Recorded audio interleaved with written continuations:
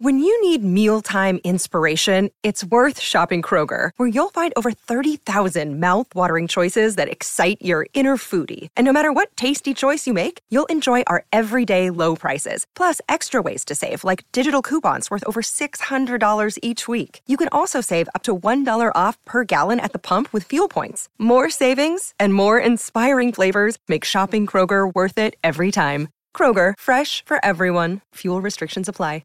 Hello, financial feminists. Welcome back to the show. We are so excited to see you. If you're an oldie but a goodie, welcome back. If you are new here, my name is Tori. I am a money expert. I'm a New York Times bestselling author, and I fight the patriarchy by making you rich. We are revisiting an old episode of the show to talk about a recent article that went a little viral, which was talking about how for the first time ever, it is now cheaper to rent in the United States than it is to buy in most major cities.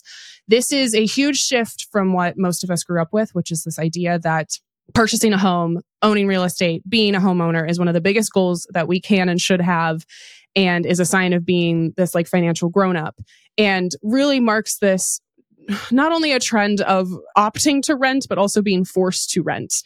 I know for many, many people, there's no option to actually own a house. This is just the option you have is renting. Since we released this episode where I talk about how not buying a house was actually one of the best decisions I've ever made, I am still renting my house. We are sitting here recording in my house right now. And I am literally a millionaire who chooses to rent because financially it makes more sense for me. And I get into that more in the episode, why I almost bought, why I didn't end up buying, and how it was almost the biggest financial mistake I ever made, making a home purchase. I want to mention as well, as we always say on the show, that personal finance is personal. And there are many reasons to purchase a home if that's the thing that's right for you. There's many reasons to continue renting if that's the thing that's right for you. But you need to decide what's right for you using some of the factors and using some of the things that I outline in the episode. But also, like the article mentions, there's not much of a choice in our current economic climate on whether you choose to rent. Sometimes you're just forced to rent. So without further ado, let's go ahead and get into it.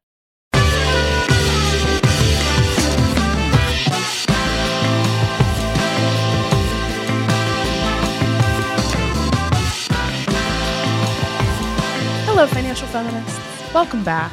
So excited as always to see you. Thank you for coming back, supporting the show. And if it's your first time here, well, welcome. Hello. We have a whole back catalog for you to enjoy. I'm Tori. Welcome. I'm excited to see you. These solo episodes are our way of diving in to particular financial topics. They also are a great way for me to talk about my own personal finance journey and be able to hopefully relate it to yours or give you some of the things I wish I knew, some of my lessons and learnings as I've progressed in my financial life. So if this is your first time here, welcome. If you're an oldie but a goodie, welcome back. As always, your support of the show means absolutely everything. Feel free to hit that subscribe button, rate and review the show, tell your friends. It allows us to not only keep producing the show, but your support and listens and downloads make sure that we can continue getting really high profile, amazing guests, as well as making sure that my team and I are compensated fairly. So we appreciate your support of the show, both listening, clicking on ads, doing all of that fun stuff, so we can keep giving you this free financial advice.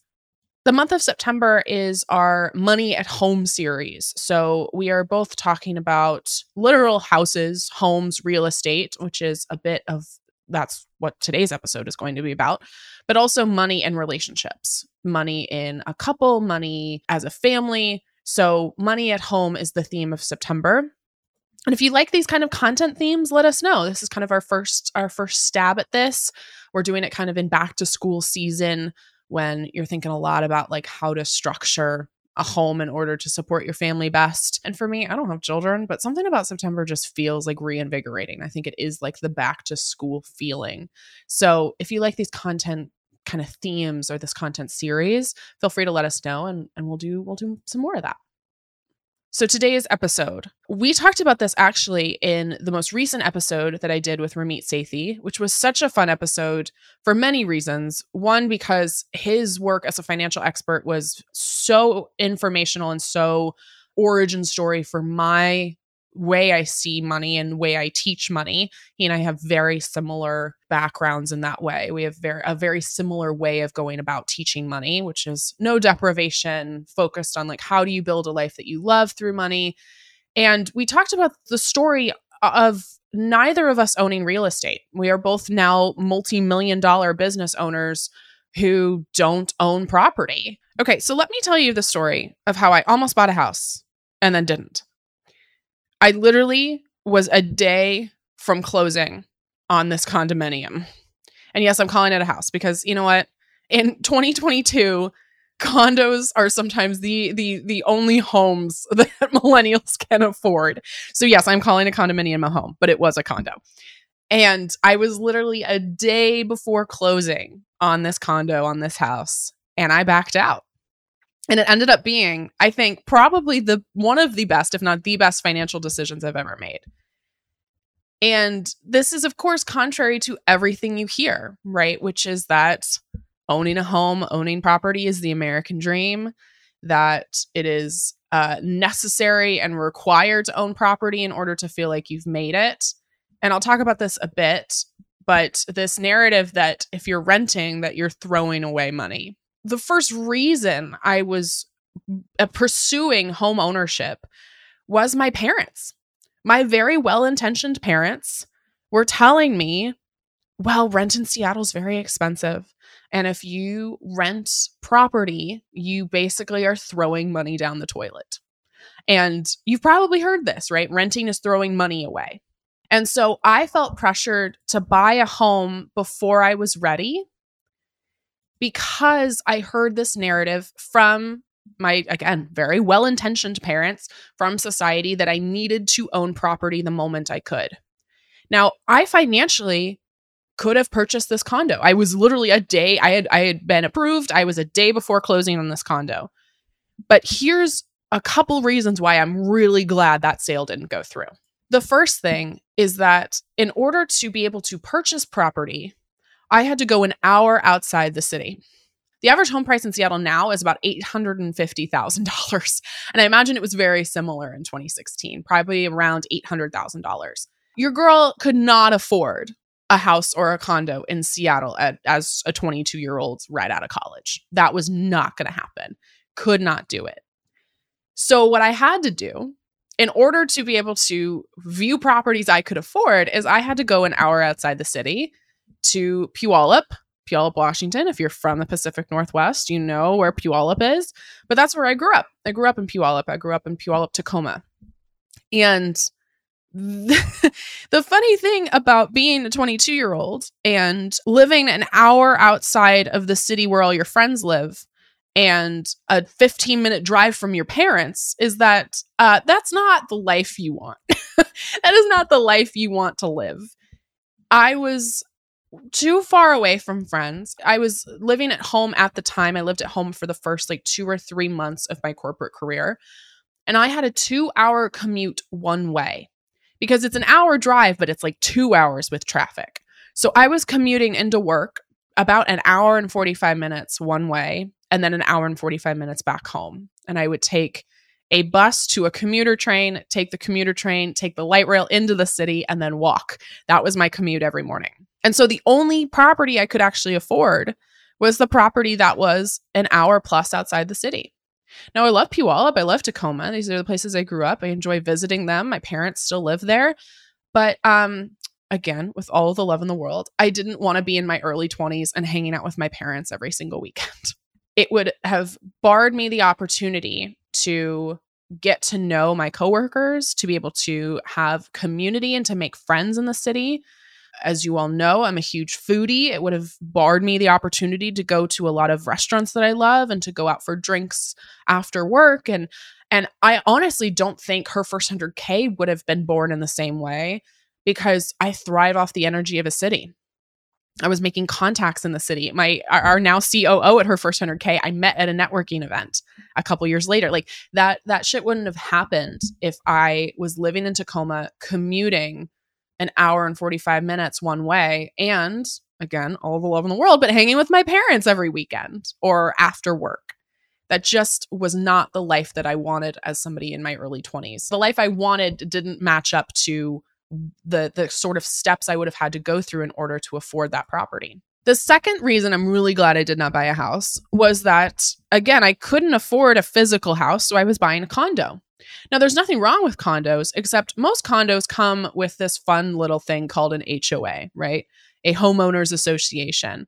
Now, some homeowners associations are great. The homeowners association's job, if they're doing their job correctly, is to maintain typically like the outside of your home. Maybe they're mowing the grass for you. They're like picking the weeds. They're planting things, right? If there's like a pool or a fitness center, they're taking care of that, right? So they're kind of just the general managers of the property / the complex you're in. Now, if you are like a professional who isn't interested in mowing their own lawn, who doesn't have time, or just wants to not worry about that, not, have the costs or the time commitment of a home, a condo with an HOA could be a great option for you. However, what my experience was with this particular condo, and what I've heard a lot of people's experiences, and literally as we're recording this, I said the words HOA, and our podcast producer, Kristen, gave like the face with her thumbs all the way down, is that you spend a couple hundred, sometimes like $500, $600, $700 for an HOA that does jack shit. That is so poorly managed that you get nothing for that money. And so speaking of throwing away money, like really throwing away money for an HOA that actually doesn't do any of these things. And so actually the biggest reason I ended up withdrawing, I almost said withdrawing my candidacy. The biggest reason I ended up withdrawing my offer the day before we closed is because I heard the HOA was a nightmare. I ended up contacting the head of the HOA, and the gutters hadn't been cleaned in years, and there was all of this drama. It was like an elementary school PTA club there was all this drama of people hating people and people not showing up for meetings. And it was a couple $100s that I was going to have to be spending every month on, seemingly on keeping my house and my property and the complex looking nice and maintained and safe. But in actuality, that money was going towards basically nothing. So for a lot of people who aren't able to afford that house, you might be going, okay, well, I can afford a condo. You have to really make sure that if there is an HOA requirement for that condo, that they are actually managing that money correctly. But as somebody who has never purchased property, and as somebody who especially, really didn't understand fully what an HOA's job was, the more digging I was doing, and with the assistance of my parents, the more I realized, oh, this HOA was a nightmare. And it was actually the biggest reason I ended up withdrawing my offer. The third and most important reason that I'm glad I didn't purchase a home was that I was just not ready. I was just not ready to be a homeowner. And this is the one, we were talking about this, Ramit and I on the previous episode were discussing this emotional readiness to own property. And this is the one that kind of gets skirted. It kind of gets pushed under the rug as not a valid enough reason. But really for me, this is the biggest reason I'm really glad, is that I was not ready as somebody fresh out of college to have a commitment to live in one place, especially again, an hour, 45, 2 hours away from my friends, from my community, from the city I wanted to be in. It was just not a smart move for me. Financially, it may have been, in theory, smarter, but I would have been more miserable. So who knows how much that would have financially and emotionally costed me. Her first 100K, the business would not have taken off that way. So actually, it wouldn't have been a smart financial decision, because this business is now the reason where I am financially. And I didn't want that commitment. I didn't want to have to stay in a place for 3, 5, 10, 30 years, because that's a 30-year mortgage. I didn't want to have to stay locked in a place that I felt like I just didn't want to be. I also didn't have the tools or the resources to know how to upkeep my house. I would have probably been calling my parents, and that would have provided its own emotional issues of maybe my parents becoming resentful, or I wouldn't have had the same independence in that way. I was just not ready to own a home. And that's 100% a valid enough reason, right, to not do something. Just because it maybe makes sense on paper, if you don't want it, don't do it. I know that sounds so obvious, but the amount of cajoling that society does with our financial decisions. It's oh, well, this is the smart thing, so do it. And it's what if I don't want to do that? What if that doesn't fit with the lifestyle that I want? So I wasn't emotionally ready to own a home, and it wasn't the life that I had pictured and wanted for myself, to be tied to a place that was outside of the city and the community I wanted to be in, with a commitment for years, if not decades. It was just not something I was ready to do. The final reason I'm really glad I didn't buy property is because I didn't have a really good realtor. I didn't have somebody who was in my corner. The person I ended up working with was just not very supportive of my vision of what I wanted. I remember going and negotiating for the price of this condo and literally having my realtor go like, I don't think you should negotiate. And it wasn't even like, I don't think you should negotiate because other people are like sending in offers or it's really competitive. It was just like, why are you negotiating? And I was like, because I negotiate everything. Like, why wouldn't I negotiate if I have the opportunity to?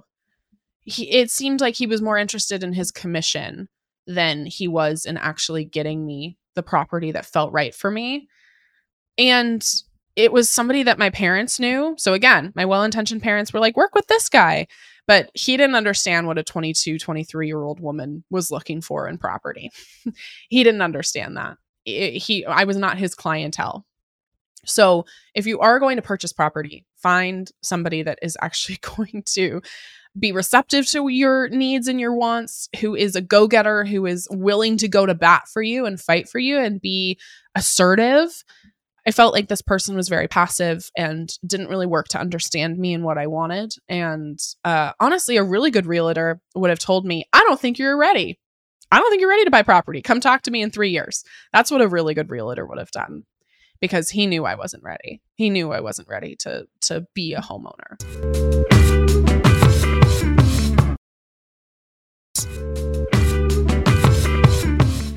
So you might be sitting here thinking, okay, cool, Tori, but that was, oh God, was it 6 years ago? It was 6 years ago. That was 6 years ago.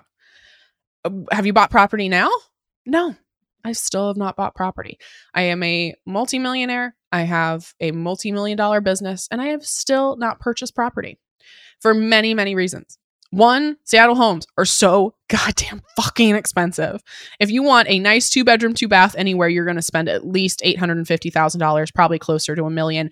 And almost every single home, especially the ones worth purchasing or the ones worth pursuing, are going for significantly over asking price because everybody gets in bidding wars. I am in the privileged place where I could afford that, but I am frugal at heart, and something about knowing that there's like beautiful Victorian mansions in the Midwest that are like $400,000, but yet there's a 2-bedroom, 2-bath, like little tiny thing in Seattle that's worth double that. It's something about that just emotionally grinds my gears. It's so hard for me emotionally, mentally to like commit to spending that much money for so little. Now, granted, do I want to live in the Midwest? If you're a Midwest listener and you love it, no worries. I don't want to live in the Midwest. That is not my life. That's not what I want.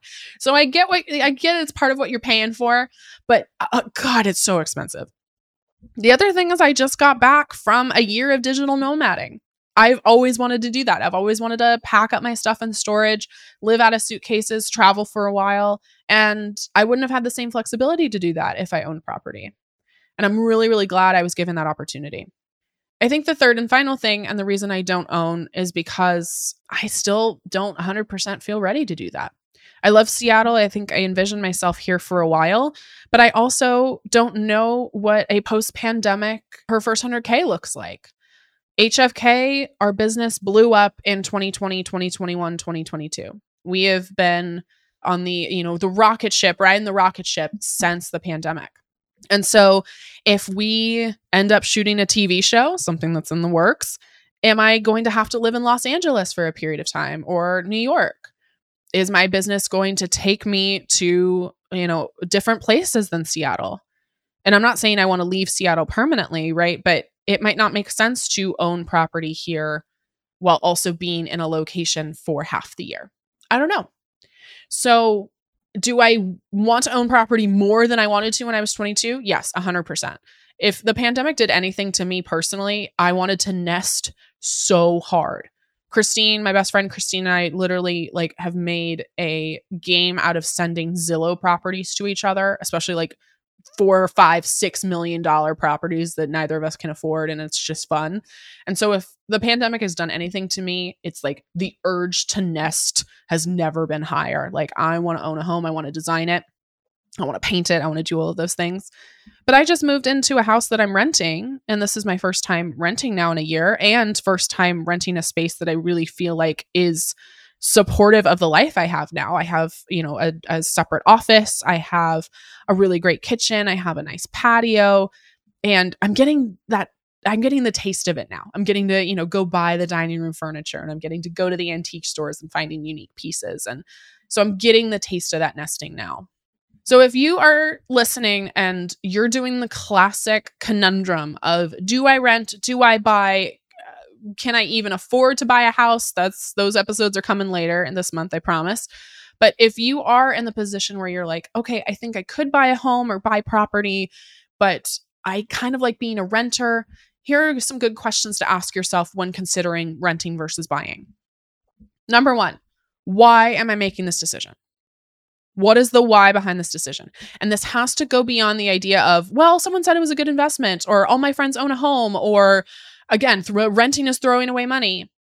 Because the truth is, not all homes are good investments. Not all property is a good investment.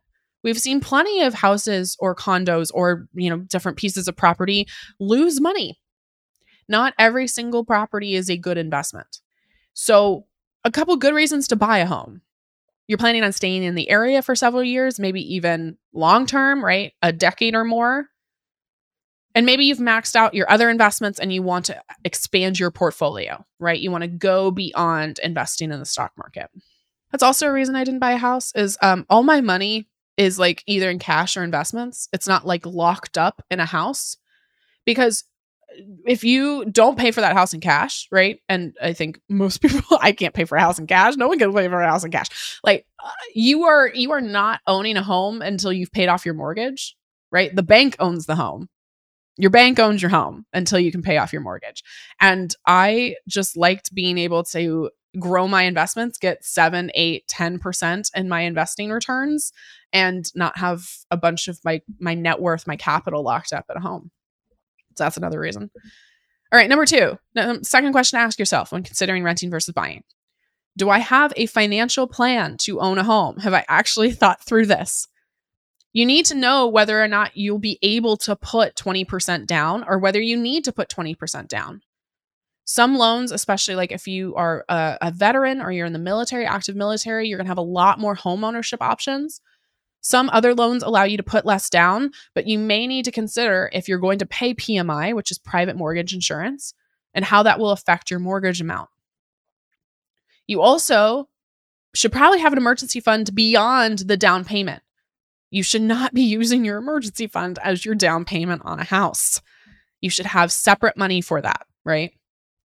In addition, when we're thinking about the financial plan to buy a home, again, assuming you're taking out a mortgage, can your credit score support a mortgage? Have you taken actionable steps to increase your credit score to be able to support a good interest rate? It's one of the tips we'll talk about later this month is if you are preparing to buy property, you need to do everything you can to increase that credit score, because it's going to mean a lower interest rate for your mortgage. And finally, number 3, when you are buying a home, there are many expenses you have to think about beyond just your mortgage payment. You're paying property taxes. You're potentially paying mortgage insurance, right? PMI. You have maintenance, both appliances, general maintenance, like mowing the lawn, right? Taking care of, painting the house. And then if you don't own a home and you own something like a condo or a townhouse, are there HOAs? Are there other community fees that you need to keep in mind? The flexibility of a renter is great because if the toilet explodes at 2 a.m, you get to call somebody else. Somebody else gets to handle that for you. If you are a homeowner, you are handling that yourself, or you are calling somebody to bring somebody in and you are paying for the cost of that. Literally, last month, my bathroom on my main floor, toilet overflowed. That was shitty. Literally. Hey! But here's the thing is I got to call somebody else. I got to call my landlord and politely be like, hello, the toilet's overflowing. Can you fix, please? It was fixed that same night. And it was a $700 payment that I didn't have to do anything for. So can you not just afford the mortgage? Can you afford everything on top of it? Not just financially, but also emotionally. Are you in a place where your schedule allows for you to do those repairs, to do the upkeep, or to pay for somebody else to do that for you? If I can sum up this episode, the biggest thing to keep in mind when considering anything to deal with your financial plan, your financial decisions are your financial decisions. They are based on your own circumstances. Buying a home can be incredibly lucrative, can be incredibly rewarding, but it is not for everybody. We would be remiss if we didn't mention, of course, that the millennial reality is that very few of us are actually going to be able to own homes, which is why, again, we have to couple personal finance education with systemic change. Because a $1 trillion student debt crisis and stagnating wages and home prices getting so expensive and people swooping in to purchase property to be like Airbnbs and investments. We're literally recording this after I just saw an article that a third of the homes sold in 2021 were not to people to live in them. They were investment properties or Airbnbs. So if you can afford a home, first of all, congratulations. And second of all, is that actually the decision you want to make? Renting is not throwing away money. I am paying somebody to be able to live in a place that I want to live, and I'm paying for convenience. I'm paying for a place to live, right? If I go to a hotel room and I pay to stay in the hotel room, no one's being like, that was a waste of money. Why don't you just buy the hotel? No one's doing that. So there's nothing against buying a home. There's nothing against renting a home or renting an apartment. You need to do what's right for you, and you need to make sure that you're making the financial choice that reflects your values and reflects the life you want to live, not just the one that either makes sense on paper or makes sense to society. Put it on my tombstone. All right, team, thank you as always for being here. Thank you for your support of the show. If you enjoyed this episode, if you want to share it, please feel free to do so. Maybe with somebody that you've considered buying property with, or somebody that you know is going through some of these things. And we're going to be keeping up this series for all of September, this Money at Home series, talking about both real estate as, you know, our version of money at home, but also how we manage money in our relationships and our families. So feel free to stay tuned for the rest of those episodes. We also have a now pretty thick back catalog. So if you are either new to the show, hello, welcome, or if you haven't caught up yet, feel free to do so. Download them for your hot girl walk, download them for your road trips, download them for school pickup. Maybe not school pickup because I say fuck a lot, but you know, you'll figure it out. Thank you as always. Thank you for being here, financial feminists. Thank you. Subscribe, rate, review, and I'll talk to you later. Thank you for listening to Financial Feminist, a Her First 100K podcast. Financial Feminist is hosted by me, Tori Dunlap, produced by Kristen Fields, associate producer Tamisha Grant, marketing and administration by Karina Patel, Sophia Cohen, Khalil Dumas, Elizabeth McCumber, Beth Bowen, Amanda LeFew, Masha Bakhmikieva, Kaylin Sprinkle, Samaya Molacario, and Harvey Carlson. Research by Ariel Johnson, audio engineering by Alyssa Medcalf, promotional graphics by Mary Stratton, photography by Sarah Wolf, and theme music by Jonah Cohen Sound. A huge thanks to the entire Her First 100K team and community for supporting the show. For more information about Financial Feminist, Her First 100K, our guests, and episode show notes, visit financialfeministpodcast.com.